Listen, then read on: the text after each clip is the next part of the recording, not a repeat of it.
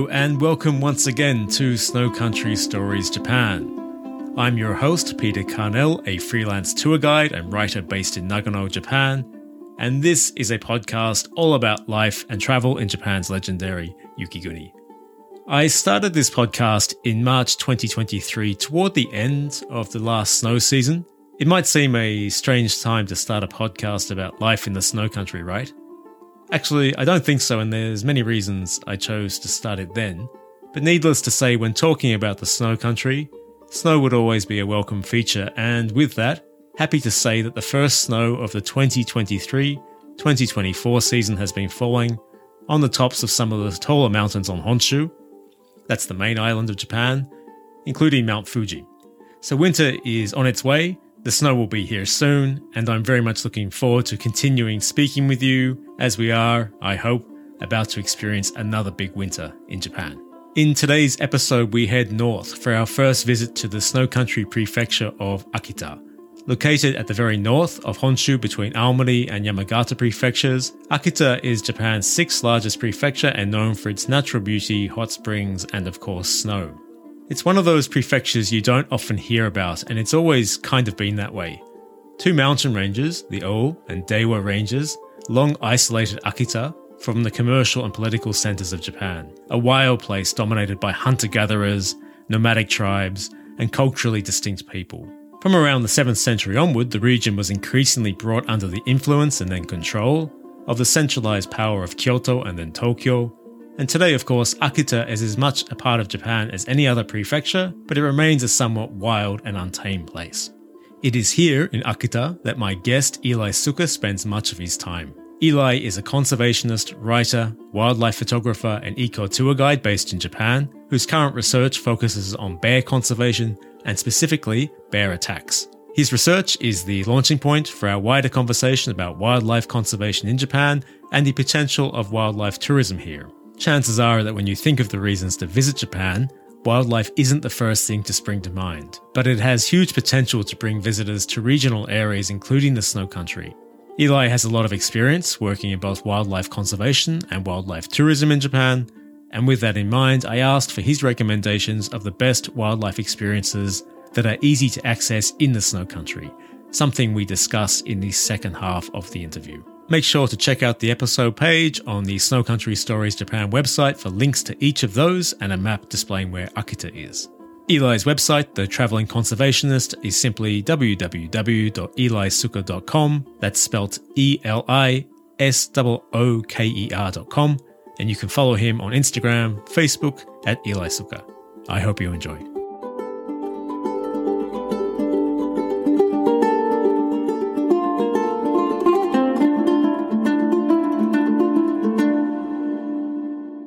My guest on the podcast today is Eli Sooker, a conservationist, writer, wildlife photographer, and eco-tour guide based in Japan.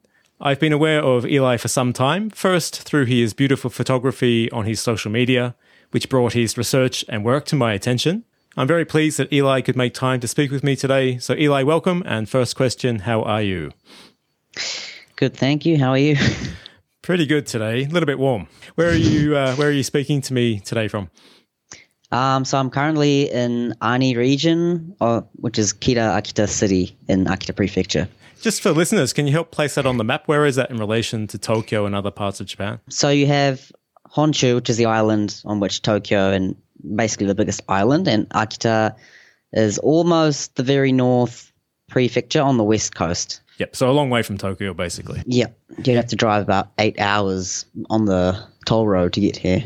It's my understanding, though, Eli, that you're currently studying a master's at Tokyo University of Agriculture. Is that correct? Yeah, that's right. So I just come up here to do my field research. I'm studying bear attacks in Japan, which have been rising quite a lot in recent years. So I'm interviewing and also doing questionnaire survey and then on-site kind of environmental survey by sort of talking to people that have encountered bears and then comparing that with people that have been attacked. And then just seeing, what are the factors that lead from an encounter to an attack. Basically, I'm looking at not just bear behavior, but also human behavior, which hasn't really been looked at much in Japan yet. and also environmental factors, like what kind of trees were in the area, for example. When you talk about bears in Japan, what type of bears are here? So there's two species in Japan. One is Asiatic black bear, which is from Honshu, and well, now it's in Honshu and Shikoku. It used to also be in Kyushu, but now it's extinct there. And in Hokkaido, there's a brown bear, which is basically the same as a grizzly, just a bit different subspecies. They get a bit of a bad name in Japan. Like as we were talking about, they're in the news today. Yeah. The trend here is kind of the media will report attacks, but they don't ever really explain why the attack happened. So it's not very informative for people. They just kind of get scared and they don't know actually what they should do if they do meet a bear. I'm not a fan of those media reports. Eli, where are you originally from and how did you end up in Japan? So I'm from a little place called Hokianga in New Zealand, which is also kind of northwest area. And I ended up in Japan. Well, I've always liked writing and ecology since I was young, so I had kind of two interests, I guess. And I first came to Japan on study abroad, being interested in since I'm interested in the story writing things, I was interested in manga at first, and then I ended up studying abroad at Akita International University, which is where I am now. It's Akita Prefecture, so it's in the northern area. And I was very surprised at how it was so different from my image of Japan, which was basically, neon lights in Tokyo or maybe some traditional temples of Kyoto. That's basically, I think, is the main image people have of Japan. But when I came to Akita, I realized most of the country is full of nature and most of it is countryside. And since I've always liked animals and I'm also from the countryside and enjoyed living in the countryside, I kind of got more interested in that part of Japan. During your time here, Eli, you appear to have worked in a number of different roles involved in wildlife tourism and conservation, including your writing and photography. Can you run me through your experiences here? Well, my first wildlife-related job in Japan was at a place called Pikio Wildlife Research Center. They do bear conservation, so they capture bears and then release them back into the mountain. They also do nature tours. So I was basically, half my job was doing bear conservation and the other half was being a nature tour guide for foreign tourists.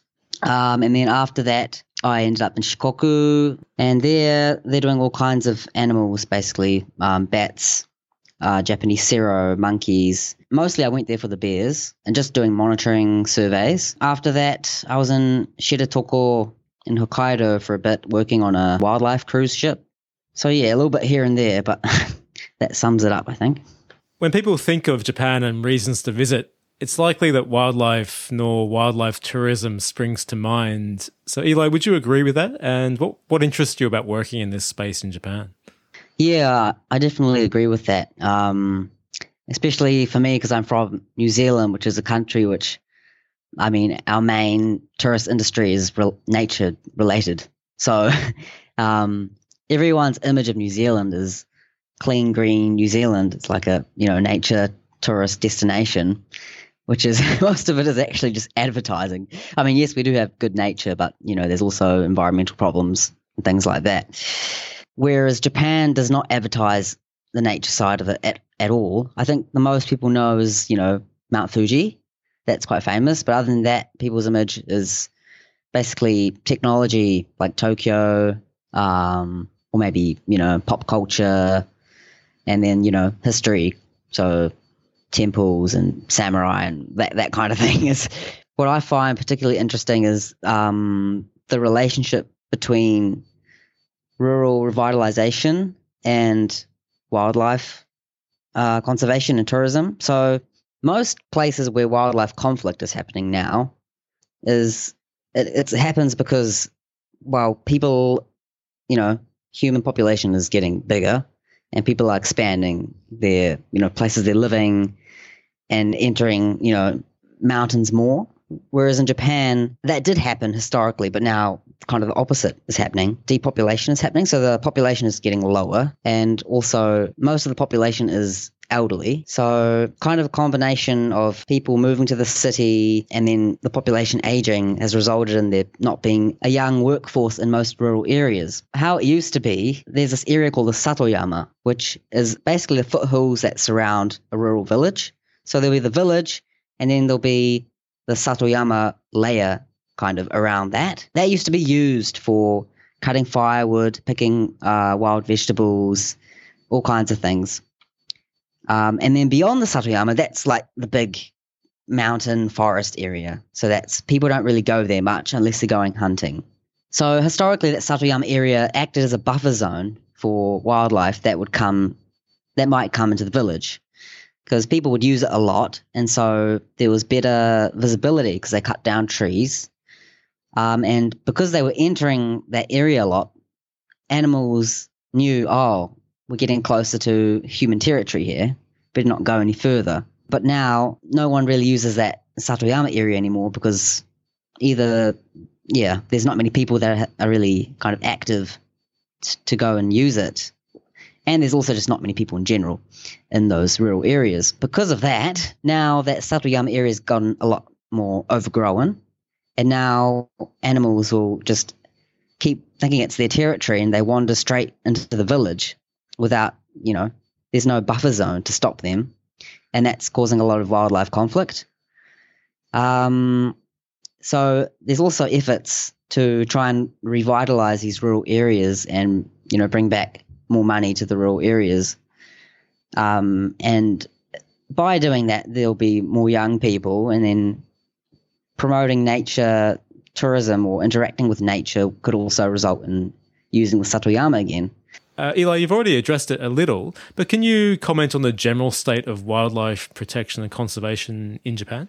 In general, people don't have amazing knowledge of nature, but it does change depending on where you are. So in the rural area, people will know, they'll have more knowledge about wildlife. Maybe not really ecology type stuff, but they'll know what to do if they meet a bear in the woods, for example, whereas people in the city would have no idea most of the time. And, people in the rural areas are suffering from wildlife-related damage. So it is a problem that they face every day. And, some of the people here I've been interviewing, like a bear would just come outside their house several times a month or something. That happens as well. So, yeah, I think it's definitely more thought about in rural areas than it is in the cities.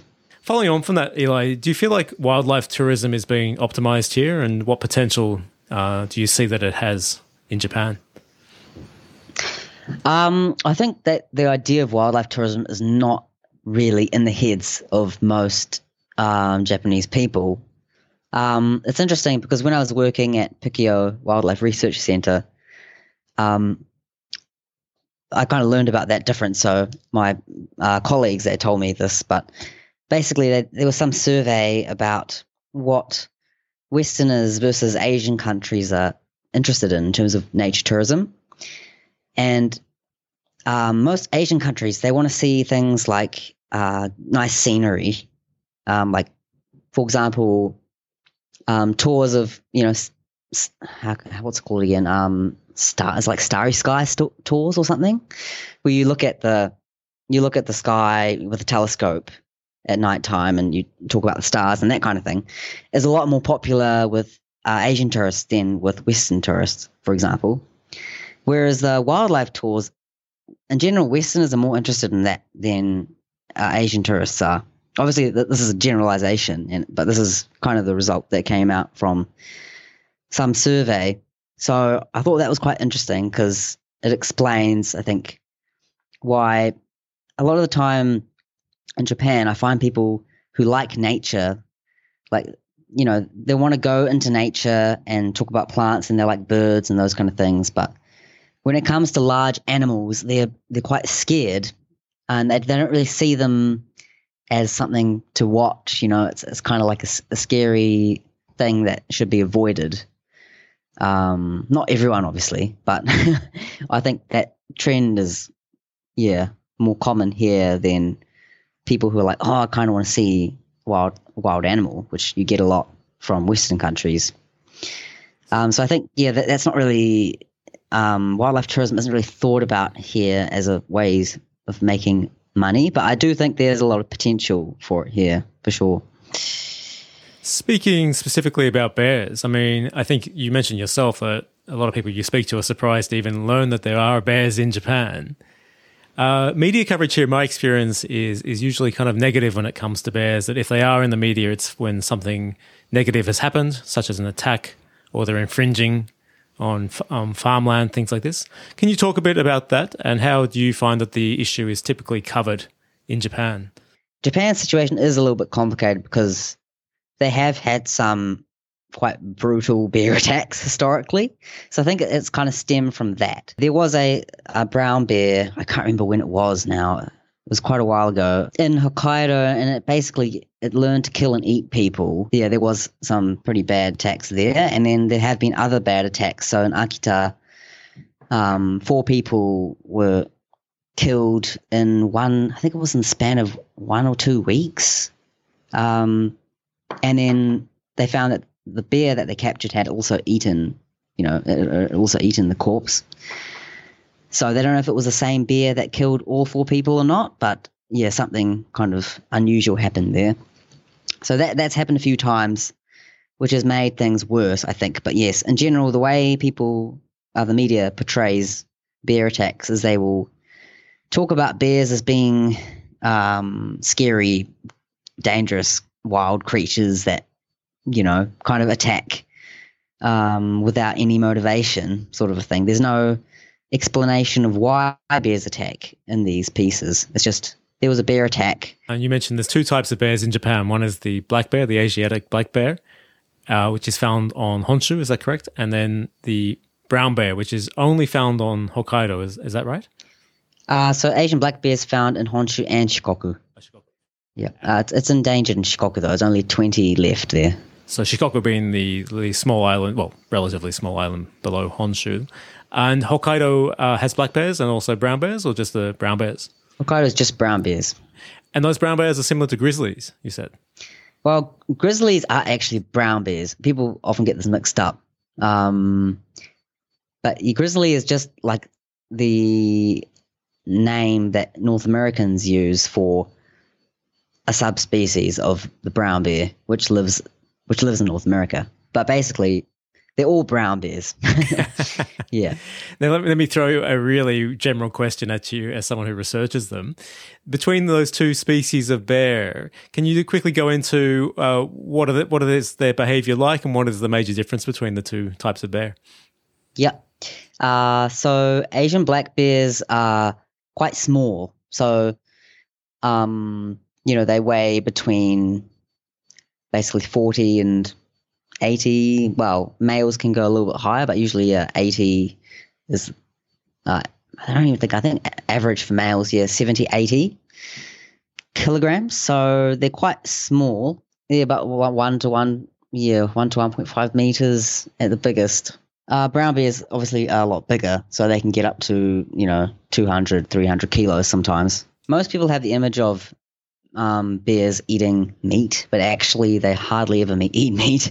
Most of their diet is plants, so they'll eat berries, nuts, and in the case of the brown bear in Hokkaido, they hunt salmon, but it's only during autumn, so it's quite a short period. And they do occasionally hunt deer, but it's quite uncommon to see that. And Asian black bears, it's even more uncommon for them to hunt. They will occasionally eat like a dead corpse or something if they see like an animal corpse, but hunting is very rare. So, we kind of have this image of bears as being carnivores, but they're actually omnivores and mostly eat plant material. So there's no reason that they would attack a human and try and eat a human. That's just not really a thing. Obviously, on very rare occasions, they might attack a human as self-defense, and then they might see the dead corpse because they eat corpses, and then they might try it, and then that's how some bears have learned to hunt humans. But it's, hardly ever happens. It's very rare.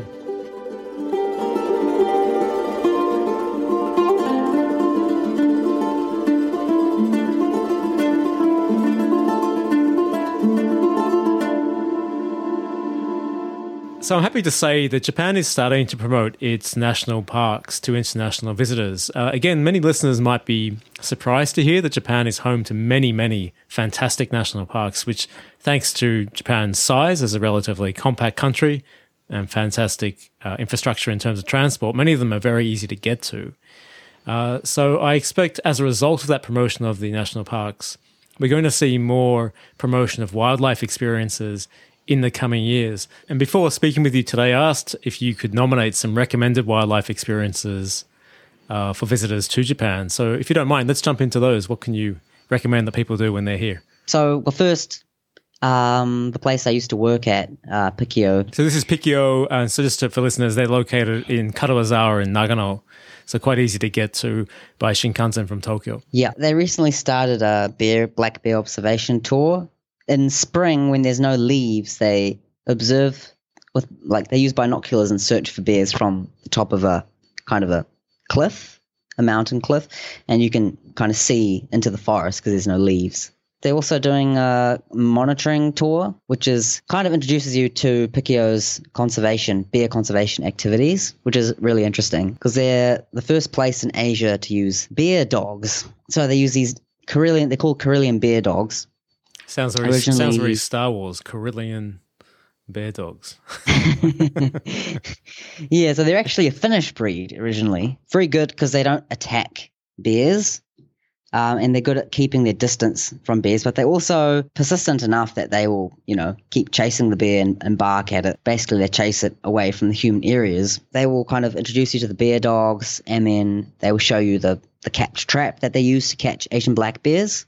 In Karuizawa, bears came into the town area a lot, especially because Karuizawa has a lot of holiday homes which are in the forest area. So Pikio as a company, but they also have an NPO. Half of it is an NPO.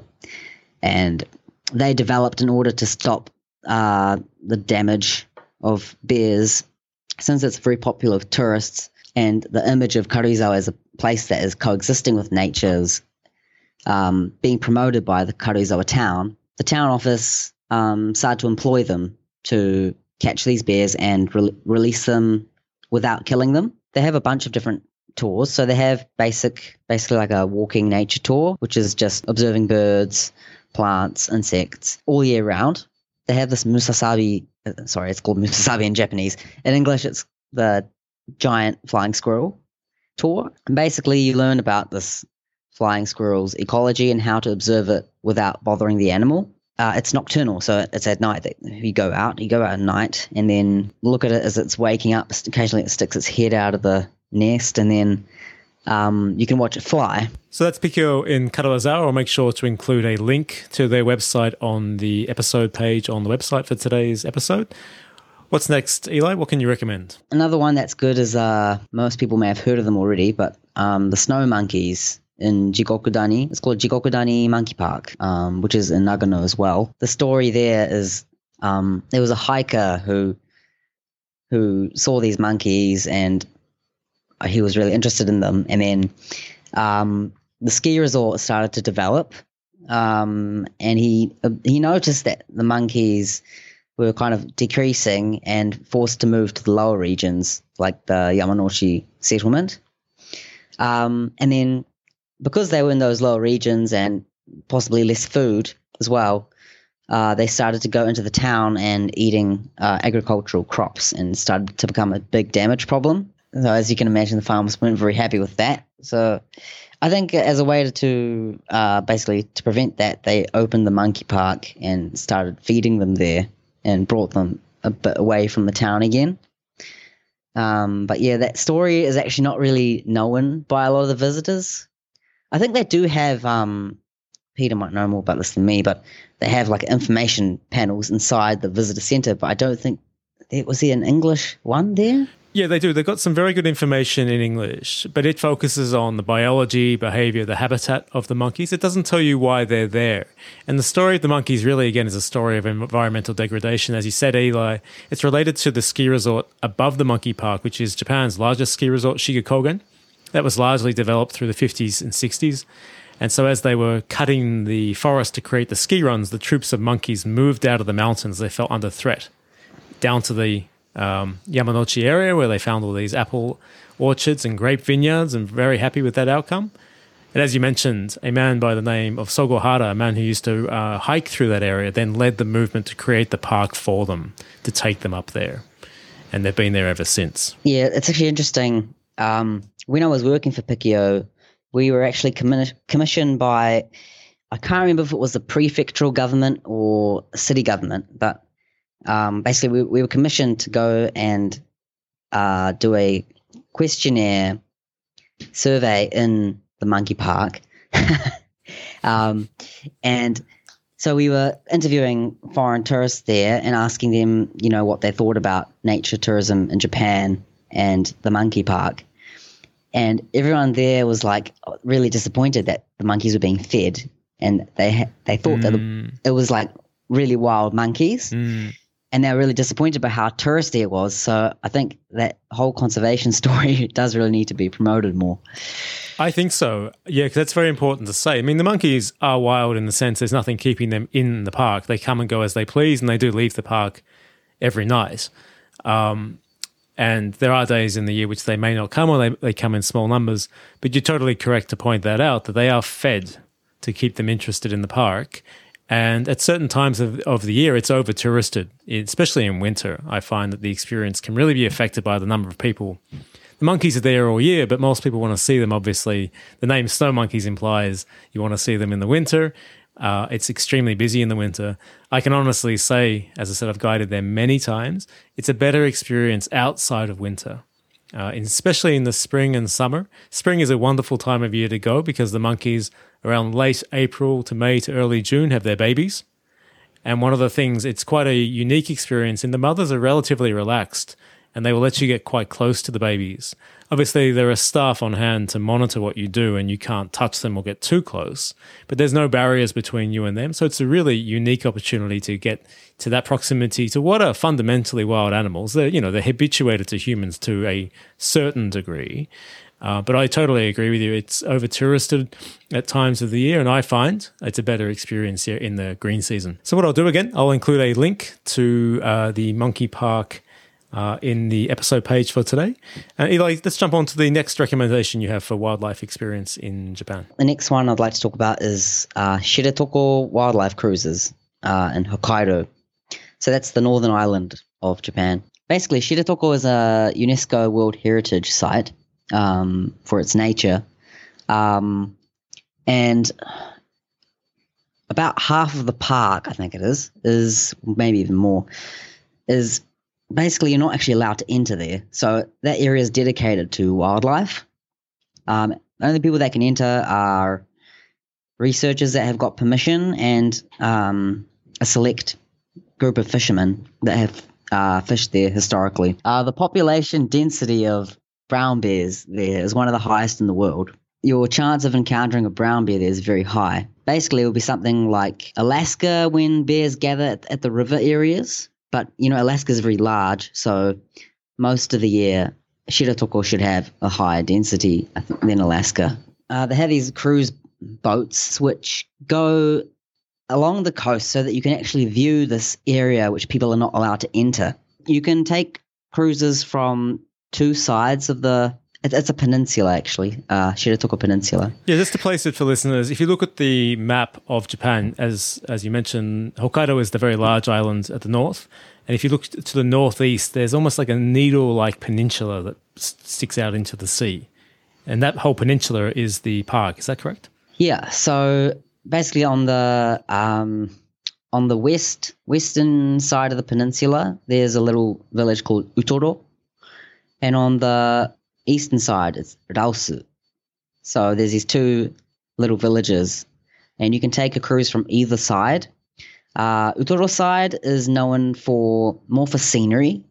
So you can see like waterfalls, very cool looking rock formations. Also I see dolphins quite a lot and brown bears, obviously. So for the Utoro side, I would recommend a company called Fox, Fox, which I actually worked for 4 months. May I jump in, Yes. Eli? What time of year are the cruises operating? Are they all year round? Except for winter. So, yeah, spring till around mid-autumn. There are actually some cruises which are in winter as well, just to be specific. But that particular company is from spring. So I think it's about May till early November. There are a few different companies. So there's companies that specialize in winter tours as well. And in winter, it's actually a destination for drift ice. So it's like a special boat which kind of cuts through the ice. And you can see quite different wildlife from what you can see in summertime there. There's these giant eagles. What's the name of them again? I forgot the name in English. A Hotsk eagle, which come from Russia during the winter. So you can see them. Anyway, that conversation could go for a while. So I'll jump back to the other tours on the Rausu side. So on the Rausu side, that's known for whales. So they have humpback whales and orcas.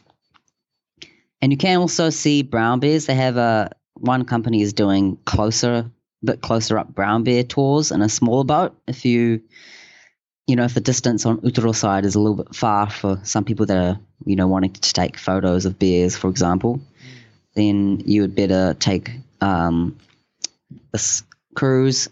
Can you comment, Eli, in terms of the brown bears, is there a best time of year to visit to see them when they're most active? Yes, there is. So for seeing them from a boat, you'll want to go in summer. Yeah, I'd say mid-August through to early September would be best time. They come down to eat the salmon, which comes early September, but the salmon will go up the river. So first they're kind of in the sea area. So in that time period, bears start coming down from the mountains to the ocean side. And then, as salmon gradually go up the river, they start to go more inland. And then by November, they're kind of eating acorns in the mountains again. So Hokkaido is where the famous red cranes, the dancing cranes, are also found. Have you had the chance to see them, and do you recommend the experience? So I've seen the red crown cranes about 5 years ago in summer, which is not really the most popular time to see them. So I'm not super not knowledgeable about, where to see them and all that kind of thing. But I do know a few spots which are well known, and I can kind of talk about their story. So basically, they have quite a cool conservation story because they were thought to be extinct due to hunting and agricultural development. And then in 1924, somebody found, a surviving population of about 20 left in Kushiro, which is also where they are now. And basically that population, they decided to, start feeding stations and things to help them recover. And now there are about 2,000 in the world, and 1,000 of those are in Hokkaido. The best time to see them would be winter because they have this courtship dance, which is apparently very beautiful to watch. There's a few places, yeah. So Akan International Crane Center, there's Tancho Observation Center. I think the one I went to, if I remember right, was Tancho Observation Center. So that one, they did kind of have a few of the cranes were in enclosures, which I wasn't really a fan of. So personally, I would recommend you go to a place where they're kind of, loose. So to speak. Yeah, so to speak. They do still feed them, at least during winter. I'm not sure. I don't think they do during summer, but yeah, in winter they feed them still. So it's interesting because I was under the impression they're only there in winter, but much like the monkeys, they're there all year round. So what happens is in other countries they do migrate, but in Japan, in Hokkaido, they are there all year round. Eli, thank you so much for that. What's next for you after you finish your study? What have you got planned for the years to come? I've been wanting to write a book about my experiences here, trying to find wildlife, for example, when I do my wildlife photography, or kind of camping and hiking out in Japanese mountains, kind of experiences doing my field research. I don't know if travelogue is the right word for that, but yeah, kind of a travel story rather than a guidebook as such. And then eventually I want to set up an NPO similar to Pikio, but in Akita area. And I think as part of that, I'm also wanting to do some bear observation tours. So depending on when you listen to this podcast, I might have already possibly, you never know, set it up. So if anyone's interested in that, please check out my website and see if there's any updated information on there. So on that note, what's the best way for people to follow you or get in touch should they be interested? So I'm mostly active on Instagram and Facebook at the moment. And I have a website as well, which will have more detailed information. So if you follow those social media accounts and just check out the website, that should have all the information there. And I'll make sure to put a link to both your Insta and your website and Facebook on the show notes for today's episode, also on the episode page on the website. I encourage you to have a look at Eli's Insta, and that's how I found him. As I mentioned, firstly through your beautiful photography, I mean that quite honestly, and then came to discover the research you're doing. And again, Eli, I want to say a big thank you for making time to speak to me today. I know you're in the middle of your research in Akita. I really appreciate the chance of having spoken, and maybe we can touch base again once the bear tours are up and running. Thank you. Cheers, mate. All the best. That's it for today's episode. Thank you to Eli for speaking with me. Once again, his website, The Travelling Conservationist, is simply www.elisooker.com. That's spelled ELISOOKER. And you can follow him on Instagram and Facebook by searching Eli Sooker. Today's episode page on the Snow Country Stories Japan website has more information, photos, maps, Eli's recommended wildlife experiences, and links to his website and social media. If you happen to be interested in visiting the monkey park, make sure to listen to the next episode of the podcast, my travel guide to the snow monkeys. All the ins and outs of making it worthwhile, including, should you be interested, the tours that I guide there. The Snow Country Stories Japan website is snowcountrystories.com, and you can follow the show on Instagram, Facebook, and X by searching Snow Country Stories Japan. My name is Peter Carnell. This has been Snow Country Stories Japan. I'll be back in a couple of weeks from now with that episode. Until then, it's bye for now.